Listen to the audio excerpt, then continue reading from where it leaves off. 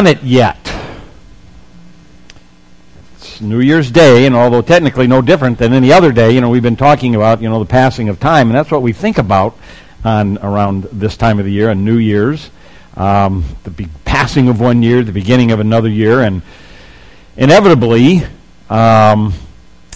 we kind of think about, the past and, events of significance. All the news magazines, they have the top 20 stories or the top interesting pictures of 2011, and we look back and sometimes we think about our own lives and how things have gone for us, our successes or even our failures, but we also look to the future at this time, as kind of Al was suggesting, and how we might like the coming year to be different or better, and so I ask again: have you done it?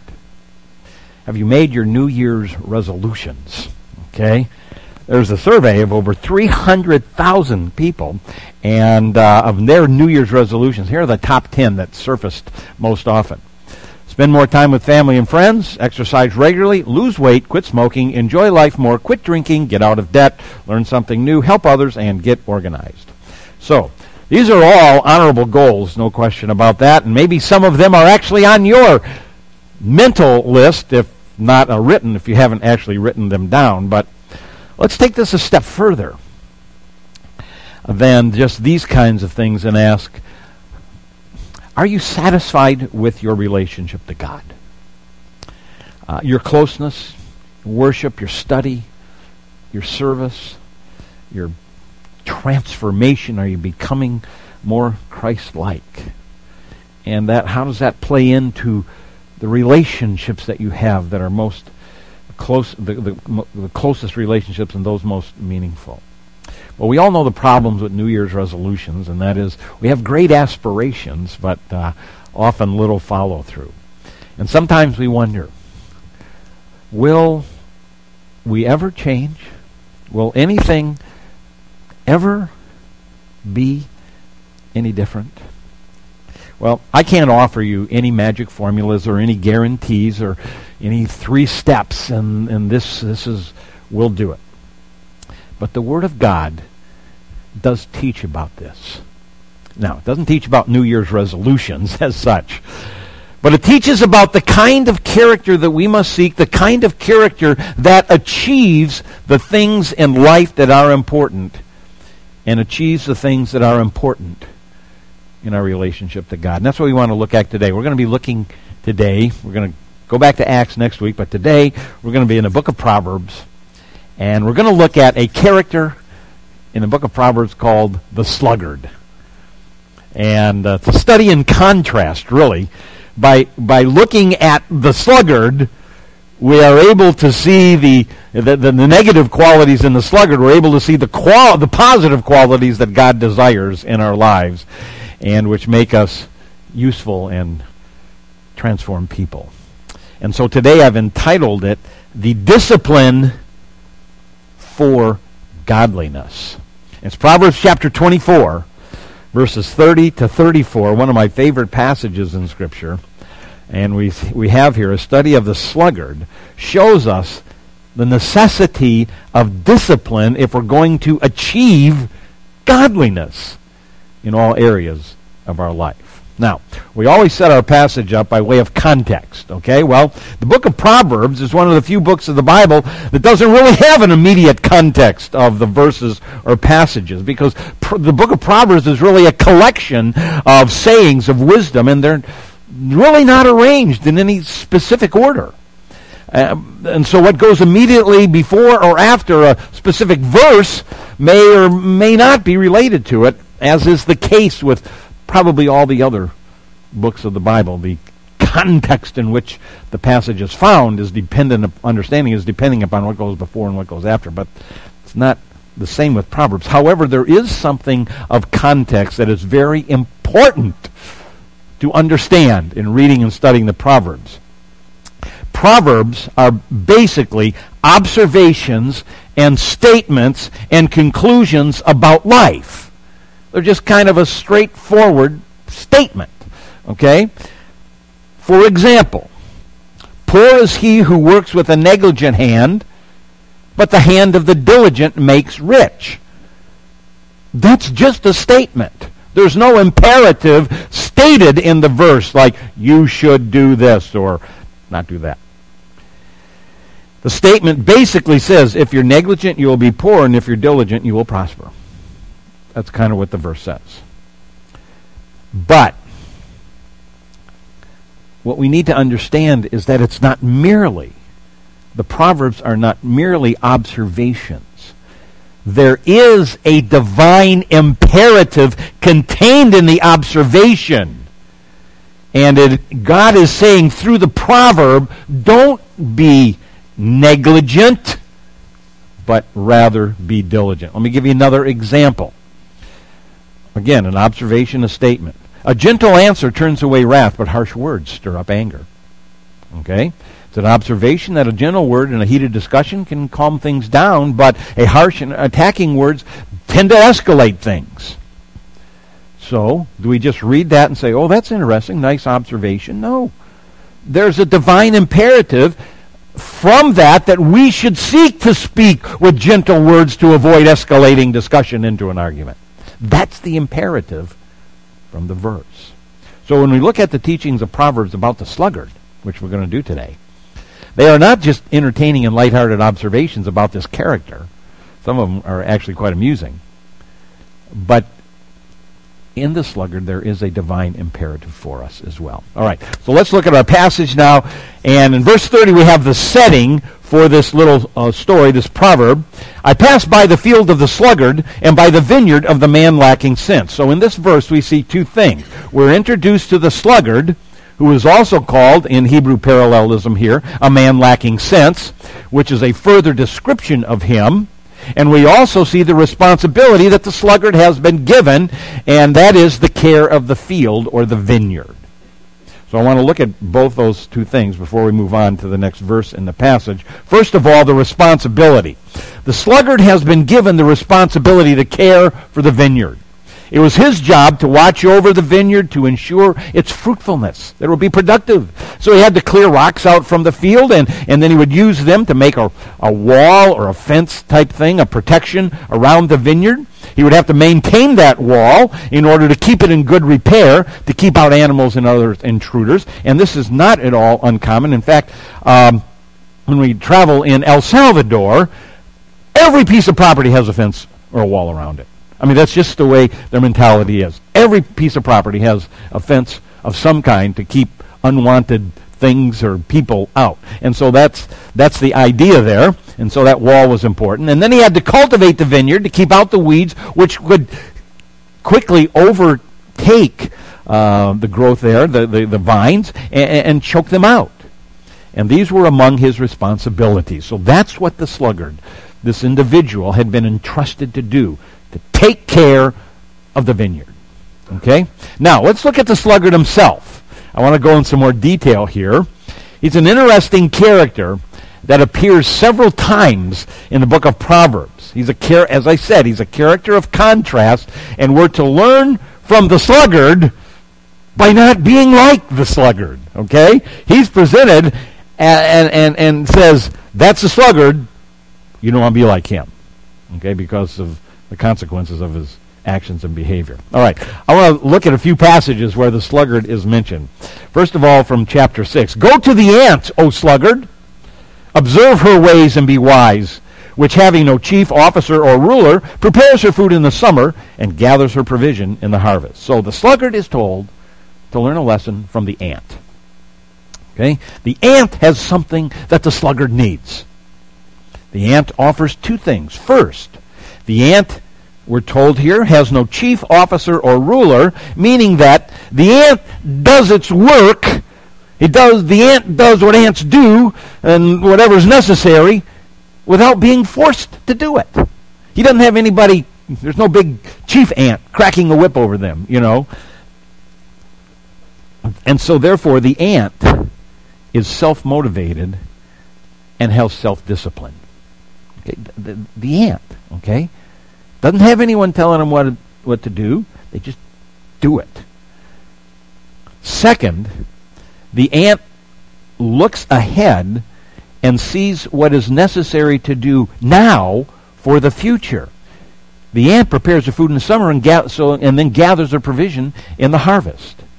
And so the ant, this little ant, it has foresight to plan ahead. Okay? It doesn't procrastinate and wait to the last minute. So the sluggard lacks these qualities and needs the qualities of the ants. We're having some kind of noise. You know what that is? You know what that noise is or something? All right, let's look at another verse. Chapter 6 and verse 9. How long will you lie down, O sluggard? When will you arise from your sleep? Here we see that the sluggard is given to excessive sleep and laziness.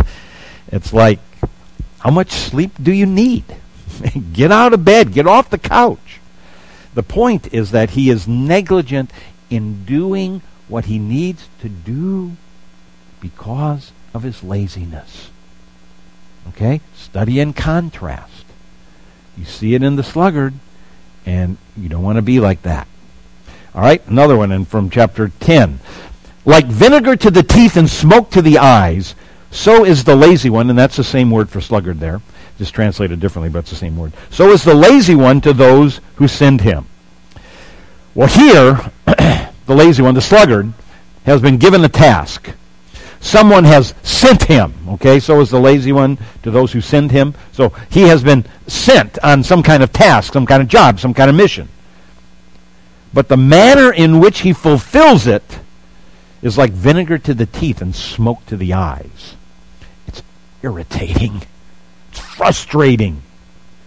He's irresponsible and cannot be counted upon or trusted to complete the task. He's been given the task, but he doesn't follow through and he doesn't do what he's told to do. It's like vinegar to the teeth, just kind of puts you on edge and makes you grit your teeth, and smoke to the eyes. It's just irritation.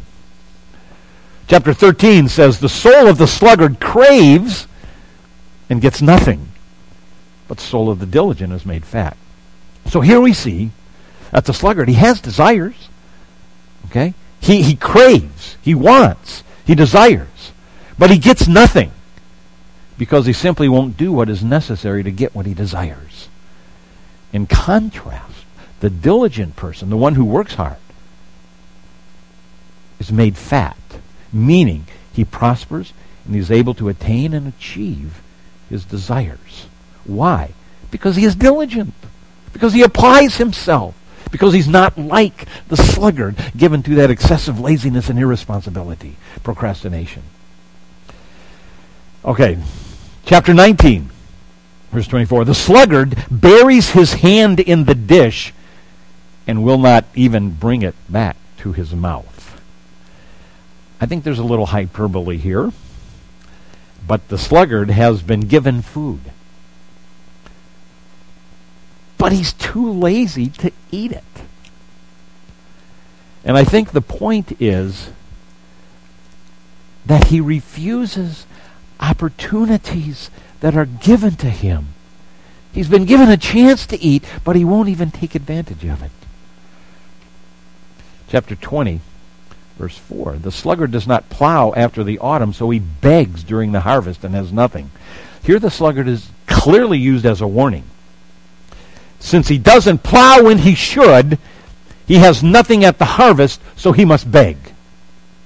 He neglects his responsibilities, and then he must bear the consequences. We're going to see that become clear in our own proverb that we're looking at here in chapter 24.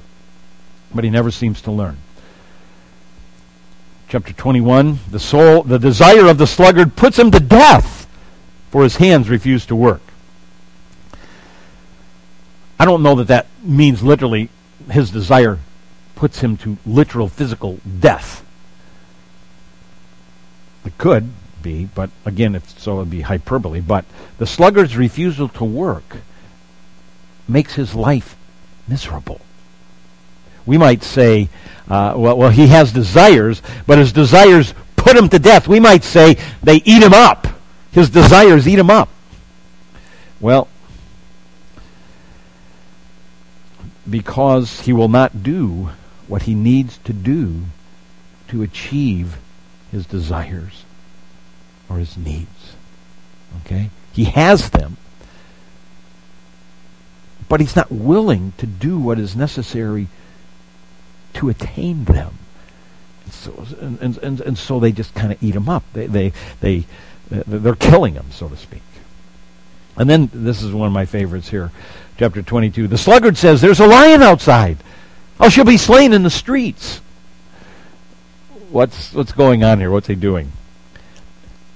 He's making up excuses so he won't have to go out and go to work. Okay? There's no lion outside his door. I mean, sure, there might be like 1 in 10 million chances that, a lion escaped from the zoo and is outside his door or something. It's just an excuse. He's rationalizing his slothful behavior. He always has a reason or excuse why he can't do what he's supposed to do. There's a lion outside. I might get slain. And then another one, chapter 26, verse 14. As the door turns on its hinges, so does the sluggard on his bed. And this is simply another picture of his laziness back and forth, side to side, rather than getting out of bed and doing what he needs to do. So, what is a sluggard like? Well, if we put all these together, he lacks self-discipline and foresight. He's a procrastinator. He's lazy. He's irresponsible. He lacks diligence to pursue what he desires. He neglects his responsibilities and must bear the consequences of them. His life of unmet need and desires makes him miserable, and he makes excuses and rationalizes his life of laziness. So that's who the sluggard is. That's a composite picture of the sluggard. And so when we read the word sluggard here, we want to read it in that context of all of these, the qualities, characteristics of the sluggard. Okay? All right, now let's go back to our passage. The sluggard, whom we see now, has the responsibility for the vineyard.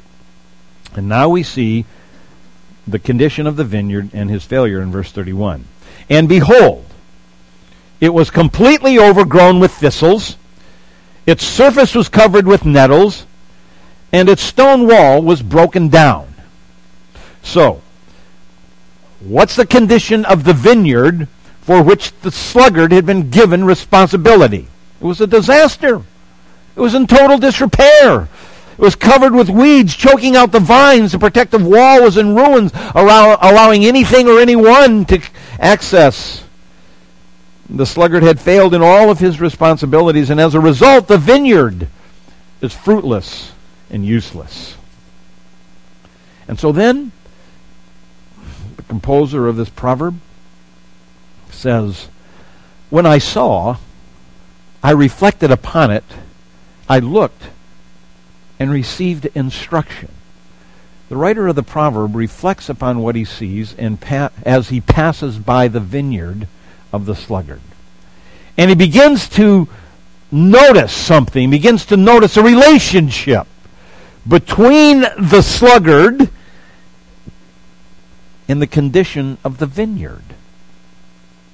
He says, I looked and I received instruction. I began to realize something. I learned something. I'm beginning to put two and two together here. And this is what he learned in verses 33 and 34. A little sleep, a little slumber, a little folding of the hands to rest. Then your poverty will come as a robber and your want like an armed man. Now what does he mean in verse 33? Little sleep, little slumber, little folding of the hands to rest. This is the attitude and the character of the sluggard. Just a little more sleep. I'll do it later. I can't do it because of whatever reason. All of the characteristics that we have seen in those other verses about the sluggard are plugged right in there in verse 33. He's saying, this is the sluggard. Okay, this is the life, this is the character of the sluggard. He says, if you take the attitude and the character of the sluggard, verse 33, then, verse 34, your poverty will come as a robber and your want like an armed man. Poverty is not necessarily to be understood in the sense of economic poverty, as we use the term today, but your poverty is a state of being in want. And it will come as a robber. Literally, that means it will come marching. And it will come, he says, your want will come as an armed man. It will come with force. And the idea is the certainty of it and the inevitability of it. And the lesson is this. He saw the relationship between the sluggard and the total destruction and failure of the vineyard. And he says, if you take on the attitude and the character of the sluggard, then the consequences of failure, of want, and destruction are certain. That's the lesson that he learned by looking at the vineyard of the sluggard. And so the divine imperative, remember I said that there's a divine imperative in the Proverbs? The divine imperative of this proverb is that we must learn from the certain consequences and behavior of the sluggard. And we must studiously avoid the characteristics of the sluggard in our lives. So, how might we apply this?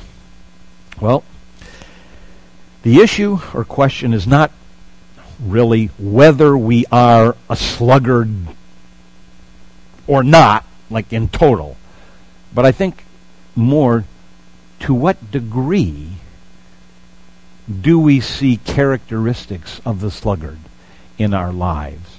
Or we might ask, in what areas do we manifest the character of the sluggard? So, again, what are they? Well, lack of self-discipline, foresight, procrastination, laziness, irresponsibility, lack of diligence, makes excuses, rationalizes, all of those things. And the consequences of the behavior? Failure, want, and destruction. So, I think the principle of application is that in any area of our life, that we manifest these sluggard-like characteristics or qualities, we can expect the consequences of that behavior in that area. You see? So the real question is not so much, am I a sluggard, but in what areas of my life am I a sluggard? It's possible to be very on top of your game and disciplined in some areas, yet in other areas to be very sluggard-like. And so some people may be very disciplined, for example, at work. I mean, they may be the best there is, but at home or in their marriage, they're kind of sluggard-like. So, think about the different vineyards, if you will, in your life. The different areas that for which you have responsibility. And that would certainly be your home and your marriage and your family and your siblings. And it would include your personal finances. It would include your job. It might include your school, your education. But don't stop there. Think also about your relationship to God. We have responsibilities in our relationship to God to seek Him, to draw close to Him in the Word and prayer, and to worship Him and to serve Him and be good stewards and to share our faith, all of these kinds of responsibilities. And so in all of these areas that we mentioned, we have responsibilities. And so ask yourself, to what extent or to what degree are you being like a sluggard in those areas? And know this for certain, that if you continue in that sluggard kind of behavior, this passage is a warning to us. It's a warning that you will experience that failure, want, and destruction in that area. A little sleep, a little slumber, a little folding of the hands to rest. If you take that attitude in your marriage, then you're going to experience the consequences of that in your marriage. If you take that attitude in relationship to God, then you're going to experience those consequences in your relationship to God as well, in every area of our life. So as we think about 2012